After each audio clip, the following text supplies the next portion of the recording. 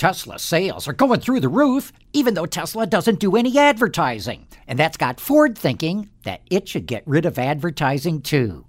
With Automotive Insight, I'm John McElroy. The Ford Motor Company spends around $3 billion a year on advertising, while Tesla spends zero.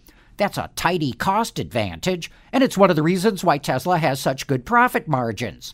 So that's got Ford CEO Jim Farley thinking that the company should stop any advertising with its electric vehicles.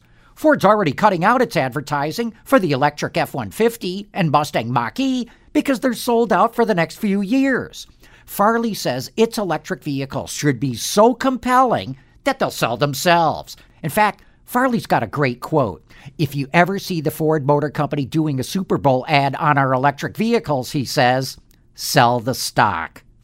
With Automotive Insight, I'm John McElroy, WWJ News Radio 950.